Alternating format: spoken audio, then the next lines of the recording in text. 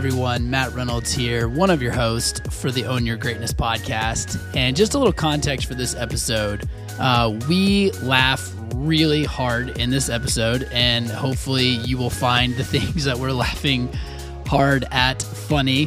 But we also go pretty deep. And to be more specific, Drew shares about a season he went through where he really experienced some deep kind of anxiety that made him really just look deep and think about where he was believing some lies in his story. And so he tries to unpack that in a way that is clear and that others can find themselves in his story. And so he chose to leave in this entire longer episode of him describing this because I don't think this applies to everyone in every situation, but I think if it does apply to you, it is going to speak very deeply to you. So we made the decision to leave everything in. We are not mental health experts. We are not counselors. We're just ordinary people that are reading stuff and are journeying through our own experience and trying to testify and witness to our experience. So that's the context. That is the disclaimer. I know this is going to speak to some people deeply, and we just wanted to say right up front that what Drew's describing might not apply to every person in every situation. And so that's what this podcast is all about. We're trying to bring you the real stuff that we're feeling and working through, and I hope you enjoy today's episode. Thanks so much for listening.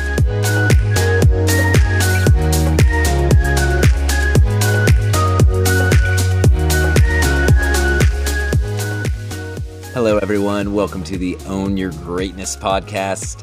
Host Brian Burchick here, joined as always by Mr. Matt Reynolds and Drew McClure. Hey, gentlemen. Yes, here, present, very present. Very present. Drew, are you very present? Yes, I'm here. Dude. You just have the most awkward starts to this, but keep going, Brian. This is great. It's great. I mean, yes. God, the people love it. So excited to be back. Again, this is we're kind of now saying this is season 3. And obviously episodes are more sporadic, but very excited for today. And yeah, dude, I mean, just again, we recently changed the name to Own Your Greatness. And so excited to be here with the new name. Yeah. Yeah. And we're trying to do about, once a month. I think that's a good cadence. And, kind of tracks with the other things we got going on. The launch of the course, right? Yes. The new course for men, video course. It's been fun. I mean, guys are doing it. We're getting feedback, which of course is something like we really wanted because we're not claiming this thing is perfect as is, wanting to learn. But yeah, it's been exciting having some guys doing it. And I mean, we need to say right here at the beginning that our first kind of monthly Own Your Greatness community, live event, live gathering, whatever you want to call it, on Zoom is going to be upcoming here Thursday, March 7th. Do I have that date correct, Matt? Yes, you do. Tell us about that. That's exciting. Yeah. So, I mean, we wanted to offer kind of a touch point and a place for people to gather who are actually going through the course because we want to hear from you. We want to just try some different stuff. And I think this is a cool way to hear and connect some people. And, it's not going to be like a podcast. It's going to be more interactive. And so just getting some people together in a space, I think it's going to be really cool and helpful both ways. I'm probably going to be coming to you from the sauna. I think I'm pot committed to that at this point. Live from the sauna. Sweaty, baby. I mean, I don't know how sweaty it'll be, but I just feel like this is a time for for these guys to let their hair down and, just come into the space. Just let your hair down. Drew, I mean, you're bald, so I mean, there's not come gonna be on. It's an honest conversation. It's an honest conversation. It's an honest space. Drew, what are you excited about for this community, monthly night? Not sitting in a sauna because I'm the only one of us three that doesn't have a sauna. So yes, that's true. Man, I'm excited because I always love live interaction. I always like real time interaction with ideas and conversation on top of. I like this medium. I like the three of us being able to talk. I like being able to have a concentrated conversation, but I also like the flow of how is that meeting someone's real life in real time. Yes. And getting to know people, man. Like, you know, all of us come from a background of deeply investing in people. And so I'm really excited to see who shows up and see where the conversations take us. Absolutely. Yeah. And, you know, I mean, it'll be very free flowing. But obviously, like, the course is really anchored in this, like, overarching framework of this work of growth following these 3 A's, awareness, acceptance, and then agency. And so I, you know, there'll be some level of like anchoring the conversation a little bit in that content of the course. But it will be very like, I mean, I envision this happening very organically and a lot of just like fresh, what's going on in life. It's certainly not going to be just trying to revamp content that's already in the course. So yeah, and just in terms of being a part of this thing, you know, there's kind of 2 ways. I mean, if you purchase the course, then you get it, you know, this monthly community membership for free. So absolutely. And if you use the coupon code podcast, you get half off the course. So it goes from $100 to $50. Good investment. Use that code podcast.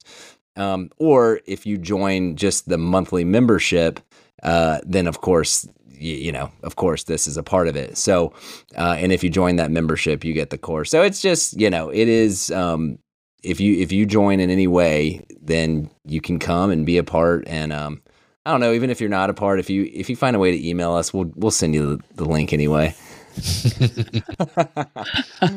If they want it that bad, they find the email, we'll send you the link.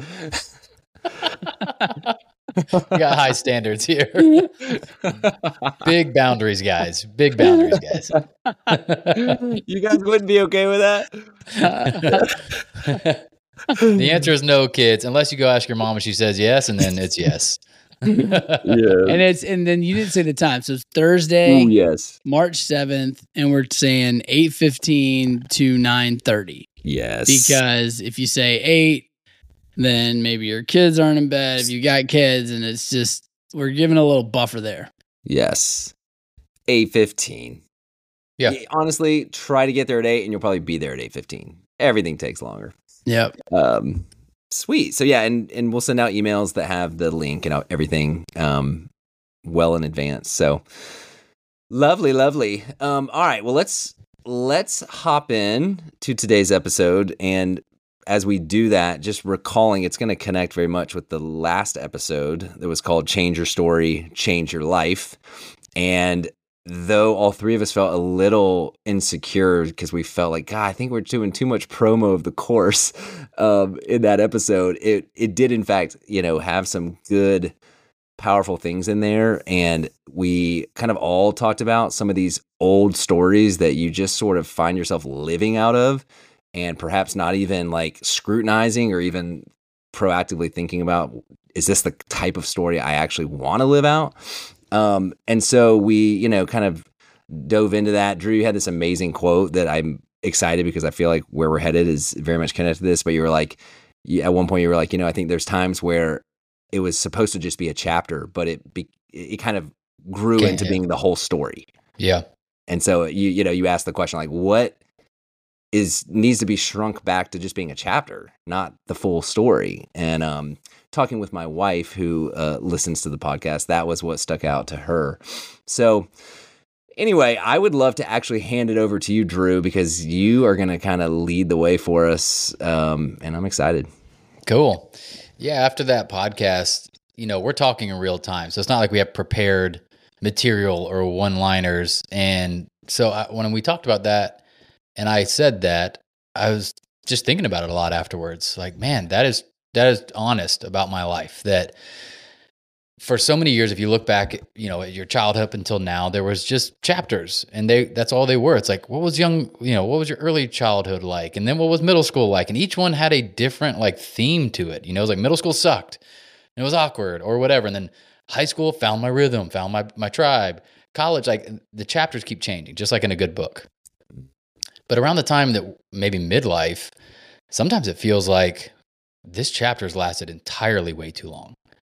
And the longer it goes on, the more you start to unconsciously believe that is just going to be the story from here on out. And for me, I was finding a lot of liberation in like shrinking that back down to a chapter. But then what it left me thinking, and this is kind of the benefit of my job, is that because I have to communicate a lot, I often have built-in time to then think about the next thing, you know? Yes. And so it just so happened that this last week I was in Orlando speaking at a conference for business leaders and entrepreneurs. And I was like, I'm just going to talk about this. This is what's fresh for me, you know? So I was thinking about it some more. And I was like, so how does a chapter change? That's the question, right? If a chapter's been going on too long and it feels like the whole story, how does the chapter change? And the most logical thing to me is that a chapter changes when the character you play changes, right? So I want to start off talking about that. Like all of us play, whether we know it or not, a certain character. You know, a phrase we've used that we didn't come up with, but we really resonated with was like learned helplessness, right? You kind of play this learned helpless character without even thinking about it. You play the anxious guy, or you play the overthinker, or you play the angry person, or you play the defensive person, and all the positive attributes as well, right? But like you kind of just fit a character type. And that person is going to keep pretty much producing the same results and circumstances in their life, but we all get mad at the circumstances. And we're like, I'm just ready for this to change, man. When is life going to deal me a better deal? When's the wife going to change? When's my money going to change? All that kind of stuff. And I just started thinking about what happens when the character in the story changes. That inherently begins to change the story arc into a different direction. So I've got my own thoughts on it, but I want to just hear from y'all. When y'all hear that statement, where does your mind go? Well, the first thing when you said learned helplessness, I started chuckling because we've joked about this, but with my wife, there's like so many moments where I'm like, hey, I think we need to probably reach out to the teacher about this. And like, it's like, I'm actually saying like, can you do as if like I'm helpless and can't send a freaking email to the teacher. Yes. So learned helplessness is just a convicting phrase for me as a freaking husband. But yeah, I mean, the idea that the story changes from the character changing is, I think, very powerful. And I don't know, man. I mean, I can only speak for me, but we're all in that kind of midlife time, approaching, midlife, whatever. And there's a lot of areas that I've felt very stuck, if I'm being honest. And so the thought of the character needing to change for that story to change, my first reaction is just, man, I've felt stuck a lot. And that's very frustrating to feel stuck. Like I don't know how to change, or I'm not really changing that much. So starting with a negative, sorry, but that's my first knee-jerk reaction. That's the feeling though. Like that is the feeling. It feels like the story is writing you instead of you are writing the story. Yeah. Right? It feels like this is happening to me.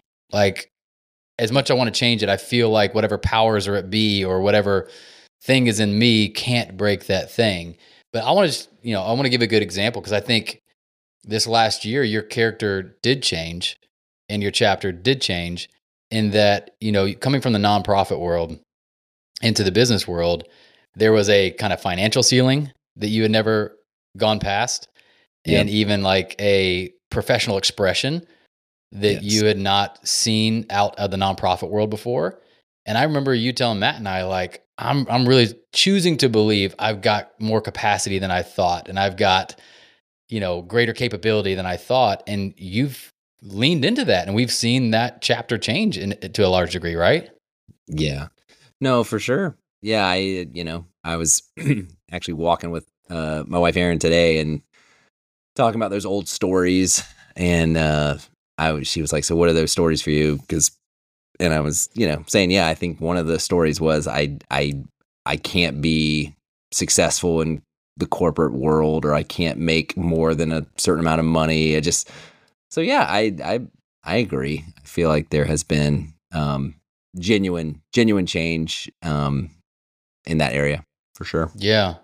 Before I get to you, Matt, I want to just reminded me of something I think I wrote in my book. I remember using this somewhere, but it was this kind of cool thought exercise to get to the bottom of something.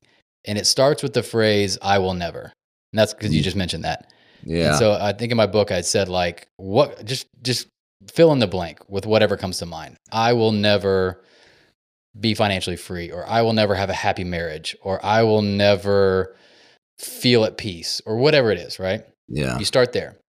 Then you say, because I can't, and then fill in the blank. So I will never is built on some belief that I can't do something. And so you say, because I can't stick to things, because I can't show discipline, because I can't, whatever. Then you go one layer deeper, and it's because I'm not. Right? So you start with, I will never, because I can't, because I'm not. And that's where you get to the crux of the character. Like that shows you the character you believe you are and its limitations, because I'm not that guy. I'm not that person. I'm not able. So it's, I will never have this thing because I'm not capable, because I'm not that person. Right. And so if you're listening, I think you could do that same thing. And what I want to talk about in a few minutes is for you to start to question that very last reality. Like, don't even waste your time on the I will never or the I can't. Yeah. Start to at least question, like, how real is that reality that it feels like I am just not that person, right? Because I believe that's an illusion. So we'll stop there. Ren, when you hear the chapter changes, when the character changes, I mean, you guys don't even have to agree with me. This has just been like me running with a thought. So I'm assuming you're agreeing with me, but do you agree? No, if the so, first thing that came to mind for me is funny because it was actually the first semester in college, being at Clemson. And when I'd done a year of like community college, but the first year of like being off and away and like, all right, I'm in this new chapter and feeling like, man, I don't know people. I don't feel like I fit in here. And that, or like, it just felt foreign. And the advice in that thing was like, oh, just give it some time. This is a chapter. It's kind of painful, but it'll be short-lived. Like I remember asking, it was like one of those date nights coming up for some, sorority or something. And I think I asked a girl like, so why aren't you like taking us like people, I was like, like I had my feelings or something. And this girl, I won't say her name, but she said, I'm here to meet different people.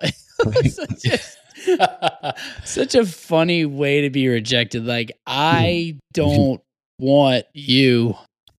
No, I want someone new. Hold on. For reference, Matt and I both went to Clemson. Yeah. There was only like 4 other people we knew from our high school that went to Clemson as well. And so we kind of were hanging out and talking. And so he's mentioning one of the girls that we went to high school with, taking other people. She's one of the 4. Yeah, and it was more like, I don't want anybody. I want to meet new people, but that was just a funny moment. I remember it was like, oh man, I was already feeling kind of lonely, isolated, didn't really fit. And then just bam, here's why I'm rejecting you. Let me just make it plain. So in that example, the good advice was like, hey, this will not last forever. And some bad seasons or uncomfortable seasons are like that. But I think it is different in the midlife thing. It's like, no, the problem here is that the season the chapter has lasted so long. It feels like I'm going to get stuck here. I'm going to die here. I mean, this is where people get depressed. This is where people commit suicide. This is where people get really addicted or just change for the worse. Cause like, I feel numb. I feel completely lost. Like, so that's what came to my mind. Like, oh my gosh, that really funny, hard first chapter in college is like a short thing. But then there's the other side of it's like these elongated things that then, how are we stretching this out? How are we living into this? And I think that's kind of where we're going, to the point where it's continuing this on. And maybe there's a different way to approach it. Yeah, yeah, exactly. And I love that you mentioned that, man. Like, that is sometimes the most intense emotional part of a chapter lasting for a long time is the subtle belief that this will be forever.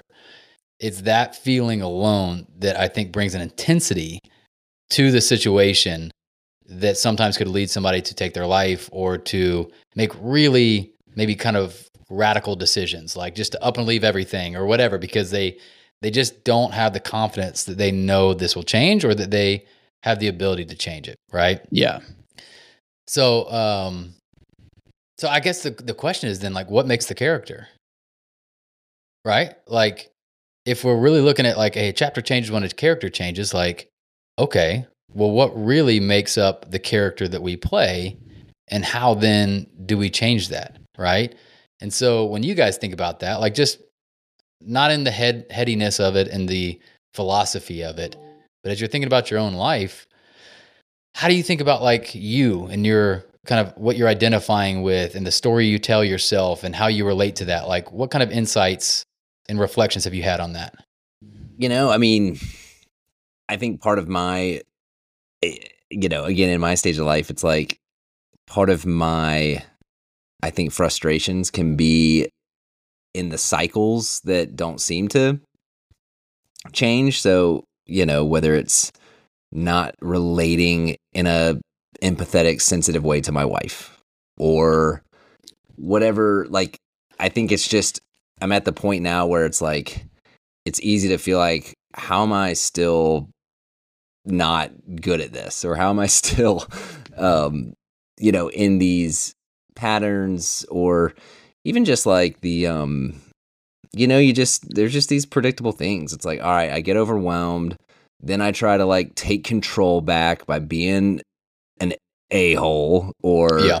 being too, punitive with the kids or whatever it might be. I don't know. Those are some of the initial things that I guess I've been living long enough on planet Earth to where it's it can be frustrating that those things are still going on. Yeah. No, I totally get that. Okay. Let me lead the witness a little better. Mm-hmm. So let me just introduce two thoughts.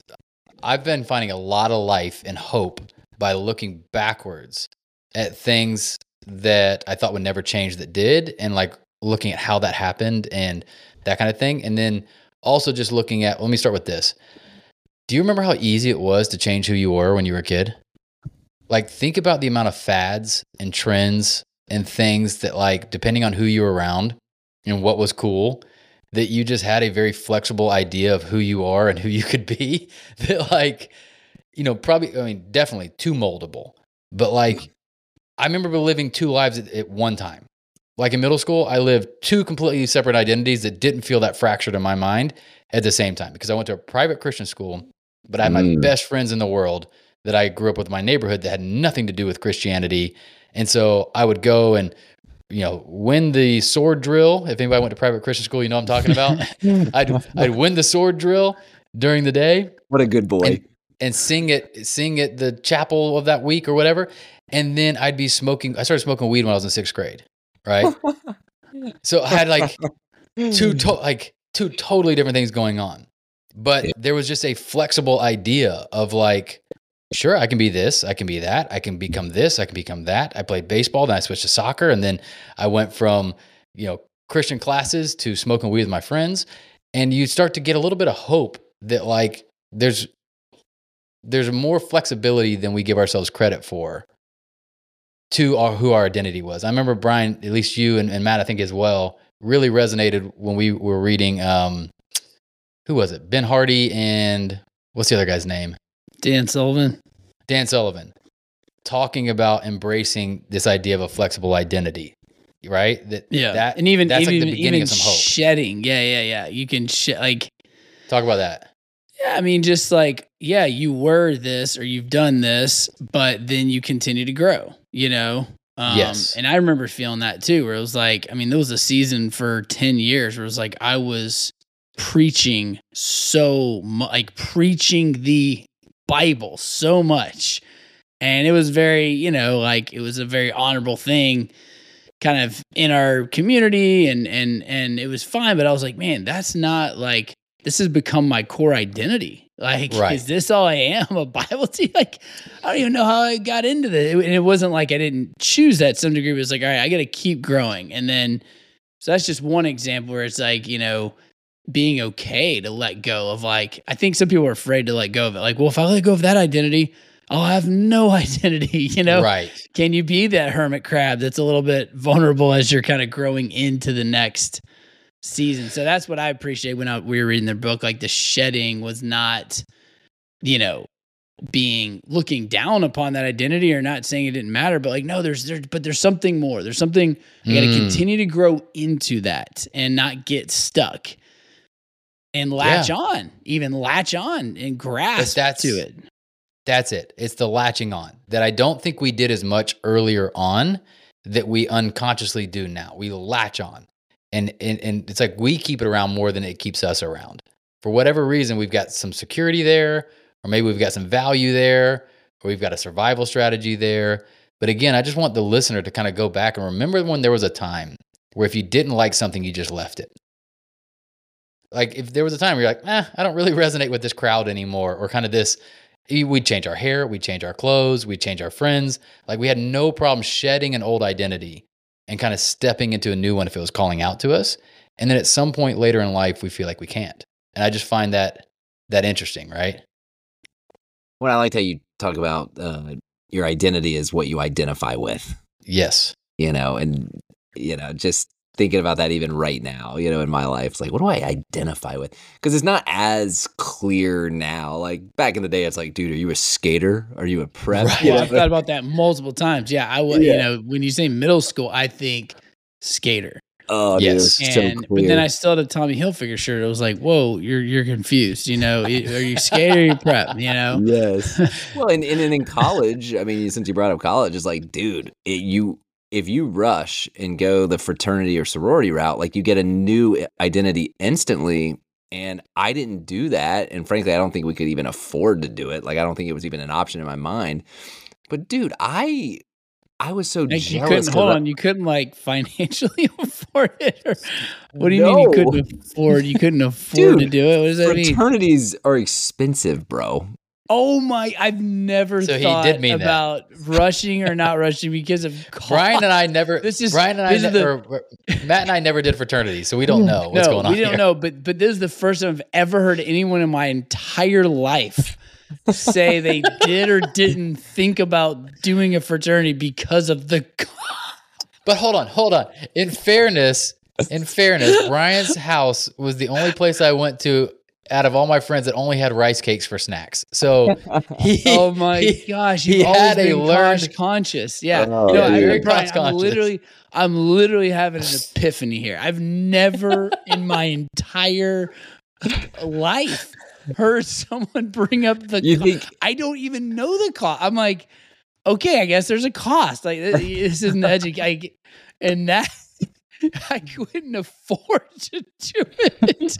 I mean, so you're telling me if you would have had the means, you would have rushed? Because I didn't know that's why you didn't do it. I would have been way more likely to do it. I mean, it was expensive. Okay, I mean, at least the UGA. We really don't know anything about it, Brian. So we could be totally enlighten off. Me. We know nothing about it. I'm thinking it's like a couple thousand. Like, is it? But that is a lot. I mean, if it's you just money bags over there, just. Thousand? You didn't have a couple thousand in college. You couldn't even replace your brake lights on your Paseo. Hold on. Is it for the year or for the whole year? It's just or one time? It's a one time. I think it's several thousand per year. Oh. But most parents are gonna pay that if you really want to do it. Like, I got to get in this. Like, most parents would pay that. I mean, your parent? You and your rich friends, man. I mean, wow. I worked at CC's Pizza for 2.5 years, so I don't know how many rich friends I have. This is what's funny to me, and this all might get cut out because this is hilarious. We're on this right now.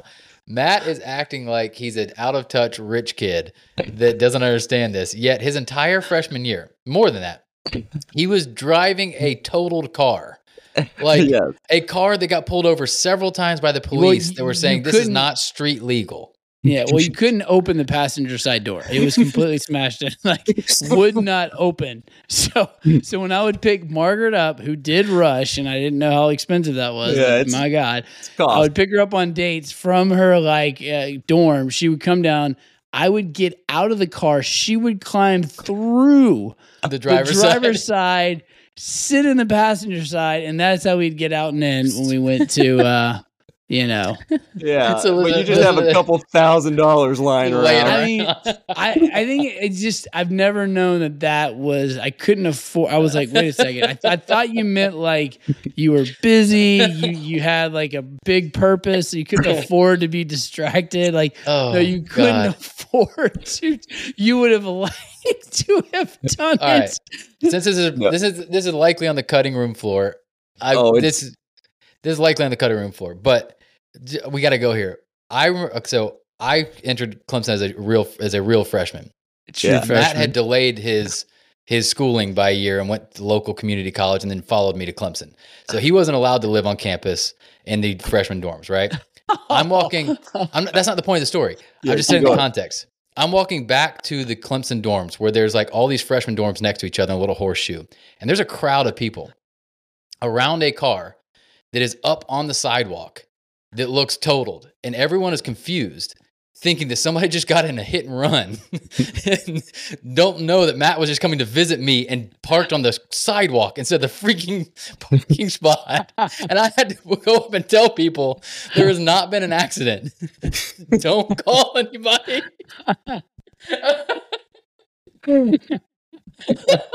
Why are you parked on the sidewalk? You parked on the sidewalk. To cause a scene. I don't know. Oh my God. Literally, people were trying to call the cops to report a hit and run. I was like, don't. No, my friend already had the car in that condition and just parked it on the sidewalk and left. No, I mean, the funny, yeah, and the nail in the coffin was, I did get pulled over one time, and there was duct tape on the bumper. There were bungees, but it was all fine. It was all fine. My dad said, Matt's got a good engine in it. You know, it's going to keep. But I got pulled over one time. The cop was like, son, did you just, get in an accident? And I think I was like, oh, no. I mean, it's been like this for, at least a year. It's been like this for a long time. And he wrote me a ticket to take me to court.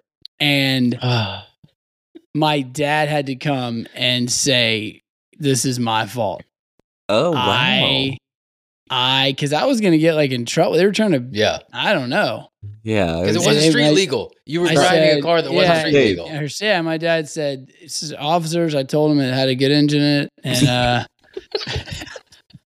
he literally, my dad drove from Atlanta to Clemson to testify in this tiny ass courtroom. There were like 15 of us in there or something. Just eat the humble pie and say it's my fault. And then he said, and then the judge up on his chair that was just a little bit above, small courtroom, tiny little, he's like, get this car off the road. He take it to a body dealership or something. So then my dad's like, all right, Matt, a little while later, he's like, all right, Matt, I got the car donated. Sent it to Cars for Christ, and I looked at the tax statement. He got $68 as a charitable gift. I said, Dad, 68. It might have been 58. It was a 50 or 68. And I said, this is unbelievable. There's no way that car was only worth that much. Yes, it could have stripped that thing. There was no parts. They were all damaged. You got in 3 accidents and 1 incident. You got hit 3 times at the same 4-way stop, dude. It's just unbelievable. Yeah. It was a 4-way stop that for whatever reason I thought was a 3-way stop because the sun was in my eyes and somehow just made my stop sign completely invisible. So I'm rolling up and I'm like, I'm going to slow down just in case somebody does something crazy. So I'm cruising through this. I get hit on the side by one guy. That's what smashed the passenger door in. And then I spun around and hit another car. I mean, it was terrifying. And I thought, what are these crazy people doing? This is insane. You were, and you I were so realized, mad. no, there's no 3-way stops. There's only, or maybe there is. I don't know. If it looks like a 4-way stop, it's a 4-way stop. Oh, You what a came to my lesson. house. You came to my house senior of high school for me to pick me up. And my dad looked out in the garage or out in the driveway, and he said, "Son, somebody in a totaled car just came to pick you up."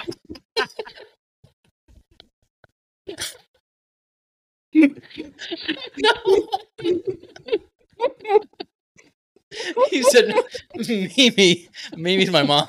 Mimi, you got to see this. Somebody in a totaled car just came to pick your son up. Okay, so when I met Margaret for the first time, okay, we were going to go hiking, and her dad comes home, and I'm not prepared to meet her father, but the Paseo's out front, wrecked. He comes in. I have these camouflage pants on, Cargo pants. Yep. cargos with the fashion strips. It's when Large Abercrombie was doing those strips. Dude, they were huge. There was a rip in my butt. The pants were ripped at the butt, and I had duct taped them. Then I have both ears pierced, and I'm wearing a bandana on my head. Oh my God. That is the first impression. And he is a dentist from Greenville, South Carolina. Part of the country club. Margaret's a debutante. I mean, Miracle. not expecting Now, that. And I wasn't expecting that. I was mad at her. I was like, are you telling you can't just spring this? you got to prepare him. I mean, I would not have worn this. Can you imagine you pull up and that car is in your parking lot? It is And then unbelievable. that guy is in your house, and then he says, "I'm about to take your daughter to the woods." Yes. To the woods. All right. I get it, dude. I get it. So we this can all is- change. Flexible identities. That's what I'm baby. saying. Shedding. This is a fantastic segue to what I'm talking about, right? Look backwards in your own life and laugh about the hilarious identities you've identified with and patterns you had and things have been able to change, right? My freedom for me in the last year has been realizing that a lot of this is an illusion. That who you think you are is greatly an illusion. It is just something you're so accustomed to, so familiar with, that you think it is like a wired in part of your brain or something. That it's this inescapable truth of who you are. And starting with the essence of every human being is flexible. I think there's great life in that. That like at the very essence of what it means to be a human being is something that can evolve, can grow, can change. Do we know the boundaries to that? No, but it's probably bigger than you're currently giving yourself grace for, right? And so if our chapter is going to change because our character changes, we have to start with remembering, I've changed before. And maybe it's not as difficult as I think it is. Maybe I've just kind of added a layer of story to it that has made it feel insurmountable or too scary. People would judge me, or people would say, what's changed in you, or whatever, right? So we think about identity, right? Identity is what you identify with. The way I described it at this conference is, how do I know what your identity is at a very practical level? If I call out your name, you turn around, right? Same thing in life. If you call out an attribute and you turn around, you respond to that call. It's something that you currently identify with. That could be learned helplessness. That could be confidence. That could be Surfing. I mean, anything, surfing. I really. mean, it could be positive or negative. But it's something that, like, when that thing is called in your mind or in a room, you feel some kind of way about that I'm attached to. And the freedom is when you say, but I don't have to turn around. Like if I'm realizing that thing doesn't serve me anymore, or that thing has caused me more pain than it has caused me joy or success, I literally don't have to identify with that anymore because it's not my fingerprint. It's not my social security number. It is not my legal name. It is just something I've really got attached to. And if I've got attached to it, I can unattach to it. The second thing that I want to play with you guys on is this idea of personality and personal reality. That the way that I described it to these people that made sense is like, let's imagine all three of us are on a roller coaster. There's only one real reality. And that is that all three of us are sitting on this roller coaster. And that roller coaster is connected to tracks, and it has a high likelihood of being safe, but we don't know. It's either going to make it to the end and you're fine, or it's not. That's the reality. But personal reality is one of us might be freaking out, hands gripped on the pole, thinking this experience is awful, and the other two might have their hands in the air thinking this is a fun day at the park, right? That's the difference between personal reality and reality. Reality is what is, regardless of how you think about it. Personal reality is your thoughts and emotions overlaid on that experience. And often, when you live in a personal reality long enough, it feels just like your attitude towards life or your personality, where you're just a cautious person, or you're just risk averse, or you're totally comfortable and you just go after things, right? And so I started playing with that some, and I want to make a few resources available if someone's listening that feels like maybe I was a year ago, stuck in some anxiety, depression, some feeling that just feels like their personal reality has been totally hijacked. There's a woman named Lily Sass. I don't even know how to pronounce her last name, but Saias. She has a community called Peace from Within. There's a guy named Michael Neal who has a podcast called Caffeine for the Soul.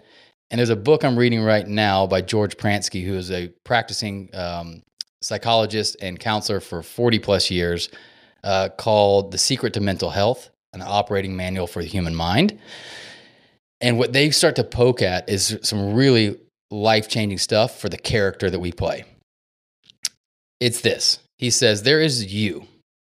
And you is just a conscious part of the universe, right? Like you at your core are not your thoughts. You're not your emotions. You're not your success. You're not your failure. It is literally just the you inside your body that is having a conscious experience of life. Then there is reality. Reality is whatever you as a person are involved in day to day, the situation as it is. But between you and reality is thoughts and emotions. And so the way that he describes it is that thoughts are neutral in nature and that they cannot be controlled. It is a futile effort to try to control your thoughts. They will just come. You have thousands of them a day, thousands and thousands of them. The only difference is the way that we were made is that when you put your conscious attention and your belief onto one of those thoughts, it brings it to life. Now, I don't necessarily mean like in the external world. We don't know. Maybe it does, maybe it doesn't. But definitely in the internal world. And it brings us to life mostly in the form of a feeling that is both emotional in nature, but also biological, like physiological in nature, right? And so the way he would describe it is like, it's like watching a movie. Have y'all watched them? I know you have. This is a silly example, so like a rhetorical question. But remember watching a movie that it was so good that you kind of got wrapped up in it? Maybe it was a scary movie. I remember in high school, we watched The Ring for the first time, and our friend Scotty had to leave the theater, Like you're watching a movie and you're so engrossed in it that even though it's not real and it's not happening, just your conscious attention on it gives you all the physical sensations of being in danger and of being afraid, right? And so he talks about the liberating truth for mental health is realizing that no matter how intensely you're feeling something, right? Brian, you mentioned earlier, like feeling stuck and feeling frustrated and maybe I can't change that. He would say that is just a thought. Like even that right there, you feel like it's truth, like you're following some truth trail. And he would say, no, that's just a thought you grabbed onto that is now kind of coming alive in a very emotional way that is your personal reality. And because you don't know that's what it is, you just operate out of that. Michael Neal puts it this way. He said, thoughts are like tea bags. They have no ability in themselves to flavor your life unless they've been steeped in your attention and belief. Think about that. A thought is like a tea bag. It has no ability to flavor your life unless it has been steeped in your own attention and belief. And then it feels like truth. Then it feels like your personal reality, right? So for me, when I was at the bottom of my stuckness, every thought felt intense. What if I never get out of this? What if this is just the way it is for the rest of my life? What if I've lost my mind? What if I can't get out of this? And I remember listening to these people and going, oh my God, I'm scaring myself. that's all I'm doing. I've gotten too engrossed in the movie, right? I've gotten too caught up in the movie of my mind, and it's now leading my life and changing my reality instead of going like, holy crap, dude, you're just watching a scary movie. Like, let's have just a little bit of distance between you and the movie in your mind. And what he says is that thoughts on their own flow. You don't need to control them. You don't need to change them. If you back up just a little bit, they will on their own flow, and a new thought will come that you might want to grab onto and enjoy, right? So I just dumped, like, by the way, like some of the deepest shit that I have been thinking on for the last year that has had like real ramifications in my life. So I'd love some talking partners in this. Does that make sense to you? I think of you guys as normies, like on the normal end of the spectrum emotionally, and I'm coming from the challenge side of it. Like, does that translate at all into your world and your life? These whole ideas? Yeah, Rails, what do you say? Yeah, I mean, what's coming to me is just I think what you're doing is giving witness to, what that experience was like for you. Because what it evokes in me is like seasons where I've felt myself even spiraling, and I'm just in it. I'm swimming in it. I'm stuck in it. So it really resonates with those seasons. And then the other thing I'm thinking about is life is just crazy. Like the people who are going through like war right now, like they don't have time to think about anything. They're just like, I got to just get out of here and survive. You know, it's crazy how sometimes your situation, your circumstance, like sometimes you just don't even have the time to like think about what's going on. So I know some people who are like, I don't know what I even think about what I'm thinking, you know? So it kind of evokes those two things in me. But I think what's most important is like you're giving witness to like, this is how it can be and feel. And so that, cause I haven't even like deeply reflected. But I've had to like, listen, if I could do a better job of explaining this to you, it would apply to everybody because it's just a spectrum. But like, let's say you're not aware of the thoughts. I love this quote from him. He says, if we are feeling upset and troubled, we may not be in touch with the thoughts that are upsetting us. So we might not even know, what did I think that upset me? But we can assume that our quality of thinking is not very good at that moment. Like that alone is just a helpful thing. So he goes, even if you're not sure what you're thinking about, all you need to know is that my quality of thinking is not really good right now. So don't take it too seriously. And I think about, Matt, you've been on an entrepreneurial journey, right? At the beginning of that journey, I told you, don't believe the highs and don't believe the lows. It's somewhere in the middle, right? And there's been so many moments that we're Marco Poloing in a low moment.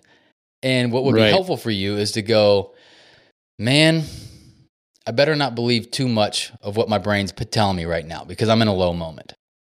You know, like I can feel it. Yeah. I can experience it, but I'm not going to like take all my thoughts and solutions that are coming to mind right now as gospel, as truth, because I know the quality of my thinking isn't that great right now. And I'm living in, they call it distorted thinking. Like my thinking is a little distorted right now. Yeah. Does that maybe resonate a little more? Oh yeah. Yeah. And I think that's why it's important to be like talking to other people, because it's so easy to get stuck in that, like your version, and someone else is like, whoa, here's what I'm seeing. And you're like, you don't realize what you're not seeing, you know? And that's what I mean by the subjective nature of our personal reality. Is like, if anyone listening can just go, maybe I have a little more subjective, I'm having a more subjective experience of my reality than I thought. Right. You might have a little more flexible identity. Yeah. No, I definitely think that you can definitely hear when people are just like, they have their kind of interpretation of their life, and you're like, whoa, like, I don't know. I know how you're saying it and it's backing it up because that's how you're viewing it now, but like, that doesn't have to be the case, you know? Let me throw this in there real quick, Brian, and then I want to hear what you think, but I thought this was really powerful. So there's a book called The Expectation Effect. If you haven't read it, it's phenomenal. But it basically is all the latest research on how do our so by the way, the word expectation effect is a term in research. It's very similar to the placebo effect. We've all heard the placebo effect, right? So they gave it a bigger general category called the expectation effect. And they wanted to research, does our expectations have an effect on reality? And the book is freaking fascinating. They told, just in the intro, they told a group of maids that, hey, we've done some research and just thought you guys should know that the amount of kind of just being on your feet, going through your day-to-day tasks on a given day is equal to someone who is working out rigorously 5 days a week. And so we thought you'd be happy to know that just doing your job, you're actually getting incredible health benefits and all that kind of stuff. And then they tracked the change in the results. Not only had they lost weight and like seen physical changes over the next few months, but their blood pressure and other things had dropped as well, like somebody that had been working out 5 days a week. This is Stanford, this is Cambridge. All these research places are coming out of phenomenal places. They also put in front of people a milkshake. They had 2 different test groups. They had one group that they told, hey guys, we want you to try this new milkshake. It's really tasty, but the cool thing is it's low in calories, low in sugar, it's dairy-free, it's all this kind of stuff. They told the other group, hey guys, why don't you try this milkshake, normal milkshake, high in sugar, high in cholesterol, high in fat, high in dairy, all that kind of stuff, right? They were shocked at the results that all the biomarkers like cholesterol, blood, insulin, blood sugar, even like allergies, like how people would react to high gluten or high dairy and whatever, matched what they told them. So like I'm telling you, dude, read the expectation, its effect. It's really wild. And so what they're realizing is that your ability, your kind of conscious attention or belief on certain thoughts have more of an impact, not just on your emotional well-being, but even on your physiology than we ever imagined. And so that's kind of what I'm pulling back here, is saying like, we just go along for the ride, as a character in this story, not realizing how much more control we have than we previously thought. So, Brian, what are your thoughts hearing all this word vomit? Yeah, I mean, I have such a simple mind, so it has to be filtered through. No, it does. I have to filter everything. I have to filter it through a very. That's a story. God dang. It's actually it can be a gift because I'm just such a simpleton. Go ahead. Not a simpleton, but I always have to like kind of filter it through a simple I don't know, framework. So first things first. I mean, are you saying that the sequence is typically thoughts to then lead to emotions? Like, is that pretty much? Yes, but in real life, it can definitely be the opposite as well. Like the research would indicate, for sure, our thoughts can influence our emotions, and our emotions can influence our thoughts. 100%. So in real life, it's a lot more messy than it is in the clear laid out. Yeah. But at the end of the day, we get a lot of reprieve from knowing, hey, if I keep locking in on whatever's worrying me or distressing me or whatever, I'm going to stay in this cycle of feeling it all, right? Yeah. The way that these people would put it is, I'm currently caught up in the feeling of my thinking. Okay. Yeah. I'm currently caught up in the feeling of my thinking, right? Mm-hmm. And I can just get a little distance. Let me give you one more example. Yeah. Viktor Frankl, right? Great example of somebody. Matt, you talked about like if someone's really in the shit, they don't have time to think about this. His whole book, Man's Search for Meaning, is what I'm talking about. Have y'all ever read Man's Search for Meaning? Mm-hmm. It's phenomenal. Yeah, a long time. Yeah. It's phenomenal. But he started witnessing his observation where there were people dying sooner than other people in the concentration camps with him that were going through the same thing, and he was trying to figure out what was going on. One of the common things that he found for the people that seemingly were dying overnight was a loss of hope. Yeah. Literally, they had a loss of hope and they were dying. And so he has this phrase that I've never forgotten. I use it in all my coaching. He says, there exists a sacred pause between stimulus and response that a man will make a decision that shapes his destiny. Right? Mm. Stimulus is the thought and the emotion you're currently feeling. Mm. Response is the interpretation and the action that you take. And so what he started realizing is we're all in the same circumstance, but no matter what's going on, I have the ability to pause and reflect and choose my interpretation of what's going on and choose my action. And so he realized critical to his survival was hope, and critical to his survival was continuing to trudge on like somebody was coming for him, right? Mm-hmm. So that's a good practical example of, like, in the worst case scenario, he realized I don't have to get caught up, even though it's really intense. There's still a sacred pause where I can distance myself from the feelings and the thoughts I'm having and make an informed decision about my life. Does that make sense? Yeah. Yeah. Yeah. And I mean, I've certainly found a lot of freedom in that idea that you can't control your thoughts. Like Yes. And if they're recurring thoughts, if they are thoughts that seem to almost be trapping you and holding you, it's okay to say, gosh, I can't control these. And there's like a letting go to that. There's like almost like a surrender, like, gosh, I can't seem to get this thought to stop from entering my brain. And in a weird way, when the more that you do that and sort of recognize your lack of control over that thought, the less power it seems to have over time. Yeah. Yeah. So let me give you some practical examples and maybe we'll bring this to a close. For me, what it looked like was it got so bad that I would have thoughts like, I can't put the kids to bed tonight because I'm having this panicky feeling, and what my brain was telling me is I need to go be alone and isolate myself until I can get myself together. The more I realized I was just caught up in the feeling of my thinking, I thought, no, there's no reason why I can't put the kids to bed because there's no danger. And so I'm going to put the kids to bed regardless of whether my internal feelings are off the charts. And eventually I will come back to reality. I started doing that more and more, and it became true. Where now I put my kids together, my kids to bed like normal, like I did before my freak out, and things feel normal again.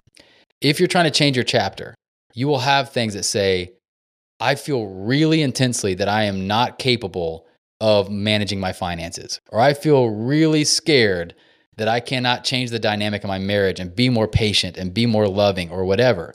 If you just stopped and said, that is simply a thought that I've grabbed a hold of that has produced a strong emotional reaction in me, but it is an illusion, it is not reality, then you might find just enough courage to commit to a new way of being, even if you're still feeling strongly while doing it, right? So we talked about that maybe in a previous episode of those 4 C's from Ben Hardy and the other guy. God.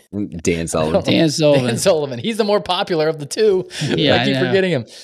But he has those 4 C's, like commit to what you want, have courage to show up to it, eventually capability will rise, and finally confidence will be natural, right? That's how I marry this thought that feels kind of deep and complex with reality, is just noticing when you're having a strong emotional reaction to something that you really want to change. You're like, I say I want to change this, but I keep self-sabotaging. I say that I want to move forward in this, but I keep holding myself back. Typically what we do is overanalyze. And we're like, I've got to go through some like deep healing, or I've got to go through some like deep soul work, or I've got to find some insane willpower to like push myself through this season. This whole thinking has been so freeing because they say you don't need to do any of that. They're like, the moment you realize it is literally just a thought you've got too attached to, and an emotional reality you've gotten too attached to, you will have just enough courage to do it anyways, to choose a new habit, choose a new action, choose a new way of showing up in the world, and eventually your thoughts and emotions will come along for the ride. But don't be fooled by the illusion that we all say, once I feel confident, once I feel capable, then I'll commit to this new way of being. This thing has like flipped it on its head for me, where I'm like, nah, dude, don't wait. It's all an illusion. You're just caught in the feeling of your thinking. If that's what you want, commit to it, and then just show up. Even if you're still feeling old thoughts and emotions in the meanwhile, you now have a little bit of distance. You now have a little bit of conviction that maybe it's not bedrock truth that I'm fighting against the grain of my personality, or I'm fighting against the reality of me as a human. And you're like, nah, dude, I'm just fighting against some old patterns of thinking and feeling, and I'm learning to detach from them. Does that bring it home a little bit more into the things that you guys can relate to? Yeah. Well, and even just, I know you have lately just been like, dude, I'm kind of ready to not identify with I'm an anxious person. Like exactly. Like seeing you trying to seeing you turn this corner that's what I've been watching. Bro, I even had a dream. This is so funny. I had a dream that I was teaching a class and there was a room full of people that were there to learn about peace or anxiety or whatever. And in the dream, I said, how many of you said I am an anxious person or I have anxiety? And I was like, that's a lie. It's not like if it rains outside, you say, I am raining. When it rains outside, you don't say, I have rain. You're like, it's raining. I'm experiencing rain. There's a distance between you and the phenomenon existing around you. And the more you can go, I am not anxious. I don't have anxiety. I've experienced anxiety for a long time. You start to have just enough distance to know that I can weather it and move through it without over-identifying to it. And so 100%, dude. Like a year ago, I was not getting on planes. Mm-hmm. I was on a plane this week. Yeah. A year ago, I was having a hard time getting out of bed. I'm out of bed every morning. You see what I'm saying? And so if I'm speaking to you from the most extreme example, you're coming from it from the same continuum, just on a more moderate degree, but it might be trapping you all the same. Mm-hmm. It might be trapping you from the breakthrough in the marriage relationship you want. It might be trapping you from the next level of success that we would call the upper limits, the genius zone type of stuff. But what I'm finding freeing is that you actually don't have to go into the pain. You don't have to go into the past. You don't have to analyze it all and go through some deep soul work. You can just see it for the game it is and move past it. So, God dang, this is so vulnerable sharing this with you guys, by the way. Like, it feels like I'm talking to you about stuff that I'm like, I think we're both speaking English, but I might be speaking like Spanish or Portuguese to you right now. Like, so I hope this has resonated. Well, I know it's going to resonate to people. And I know, especially the people that are really in a similar place. Cause I know when I've been in that place, and I know for me, like what gets me when I need to get into a different mental headspace, it's all about the environment I'm in. So like, I'm a big believer in like, all right, how do I get into the environment where it just changes how I'm thinking about things, how I'm viewing myself. And I found like, if I can stay in those good spaces, I'm in a good mental headspace. And then I kind of get the energy and momentum I need to stay in a good place. And when I don't have those things, maybe I'm fine for a while, but when I start to spiral and it's just, I'm stuck in my own world, then that is very difficult, but again, I think people are different. Like everybody's so different. So I'm more of an external stimulation is going to kind of mentally help me, I think. And then some people are more inside out, and maybe that's tied to being an extrovert and stuff too. But I find that I'm external stimulation and environment can change and really affect my mental headspace. Mm-hmm. I don't know if that's making sense what I'm saying to you, but that's... Well, no, you're not wrong either. Like in my experience, like getting out of my head and getting into my body, or getting out of my head and getting into my life, has been incredibly helpful. Like, I don't think we can overstate, if we're talking about the connections between things, your mind and your thoughts, your emotions, like, well, the connection between your body and your brain is huge, right?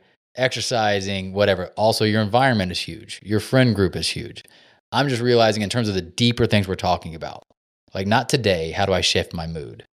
But how do I fundamentally go through a change where, Matt, you're living in a different reality 10 years from now than you're living today in areas that you really want to see change, right? You're going to go through a character change.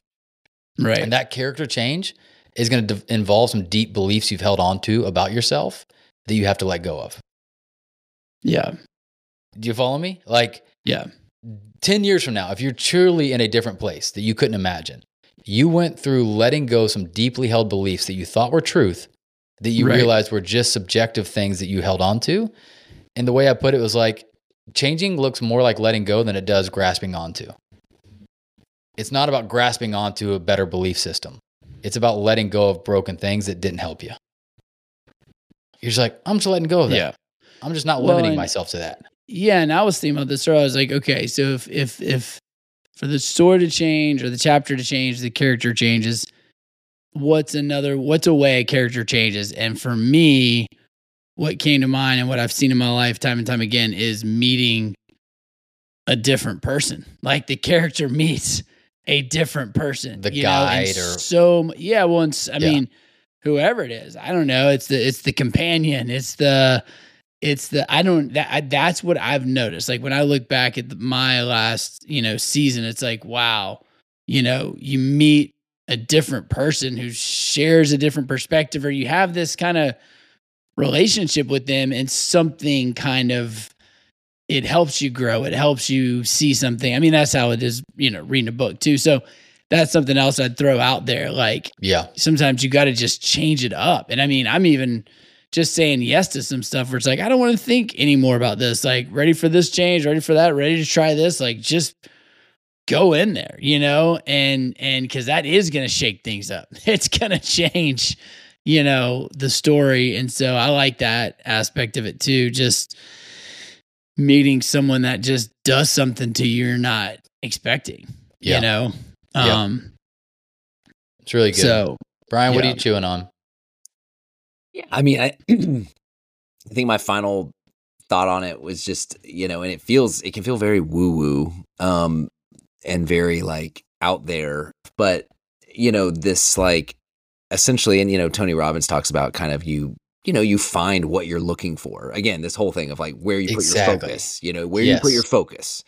And so, I mean, for me, like lately, it's like I'm trying to literally like change my focus by kind of saying this positive, I guess you could call it almost a mantra every day. Like, I'm expanding in love for my wife and my kids every day. I'm expanding in, my abundance and financial success every day. And it feels I feel like silly even admitting that, but what it does do is it is a different story that I've grown up with my whole life. It's definitely a different story. It feels full of courage, faith, whatever you would want to say there. And I don't know, I just kind of want to believe that if I'm putting attention towards that, instead of just focusing on the limitations or the frustrations that we don't make enough, that we're financially tighter than I wish we were or whatever. I just believe that helps shift things. And again, how it all works, not exactly sure. So I don't know. That's a very practical little woo-woo application. But I do believe it connects with all of this in terms of where you're putting that focus, and you're going to find what you're looking for. So if I'm looking for those positive things, I believe that's going to lead to more of that. Yeah, man. I mean, I'll end on this note and then we can wrap this up. I know we're coming close to an hour here. But if you do any kind of investigating around the question, does the state I'm in matter towards the result I'm getting? You'd pretty quickly realize it does. And I first saw this in sports, where when I started seeing a radical change in the results I was getting, wasn't because I changed like my skill level. That's an obvious. Like you got to work hard. You got to practice. And you'll see the noticeable changes the more you practice and your skill increases. But then you get to a certain level where the result changed based on the state you were in. Was I like afraid of the moment? Was I playing reserved and on my heels? Or was I playing all out and I was confident and I was letting the game come to me and I was reacting, right? It's the same in life, the state you're in. And so there's this quote in that book, again, around mental health, where he was meeting with a patient. He was recalling the conversation with a patient who was really depressed, who had trouble with his girlfriend, who was in debt, who couldn't get a job, all this kind of stuff. And he kept talking to him about his mood. And the guy said, "Why aren't you talking about my problems?" And this is what he said: "I'm not concerned about your problems. I'm concerned about your unhappiness. If your spirits were up, you would be able to solve all your problems by yourself." And that is a reverse way of looking at it. He said the guy came in going, if my problems were solved, I would feel better. Yeah. And he was going, if you felt better, you would solve your problems. And he said, if you were happy and confident, wouldn't it be easier to get a job? And he was like, yeah, probably. He's like, if you were happy and confident, wouldn't you feel more creative about solving your problems? He's like, yeah, probably. And so I think there's just some life there. Again, not too woo-woo. That's what I'm saying, Brian. It's not that woo-woo. When you say like, man, if I work with my internal reality to get my spirits up, I can see how that would change my ability to make different decisions and to make creative, problem-solving solutions and move forward instead of feeling defeated and kind of just living out the same day over and over again. Right. Yeah. So anyways, thank you for coming to my mental health TED Talk. I hope this was fascinating for you. Yes, dude. But I will say what was cool is when I asked at the beginning of my keynote, I asked how many people feel this way, feel that they've been stuck in a chapter for far too long. Almost every hand was raised. And then when I got through talking about this, it was the most emotional response I've had from people in the talks I've given over the last several years. And so it gave me the confidence to say like, hey, what we're talking about here matters. And even what the three of us are talking about, like the thing I kept hearing was thank you for being vulnerable. Because I shared about everything we shared about today. And they're like, man, that was so powerful knowing that even someone who's, a performance coach and doing all this kind of stuff was experiencing this and you were able to talk about it, made me feel less like hiding behind my feelings and hiding behind my stuckness. And I'm ready to look at it.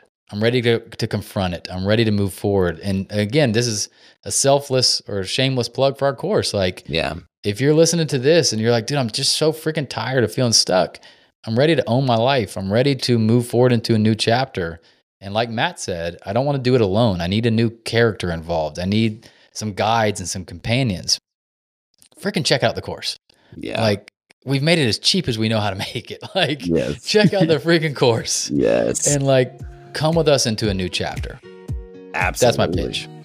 Absolutely. Do it and join us on March 7th on, for the Zoom. Because that's where we'll be, is in that realm of vulnerability. And I would love to have new faces join in time for that March 7th Zoom gathering. So heck yeah. All right, boys. Brian, bring us home, buddy. You're our moderator. Bring us home. How do we close this out? I just want to affirm your vulnerability, and I know I feel very vulnerable right now. So I'm affirming you, but I'm also there's probably amens from the people who are like, man, this, I didn't even know what to ask for, but this speaks to me. And maybe it doesn't solve their problem. It just makes them go, okay, I'm not crazy. I'm not alone. That's it, Brian. Love it. Love and peace to all. Well, thank you, Drew. And great stuff. And I love you boys both very much. We'll see everybody else March 7th. Yeah. All right. Peace.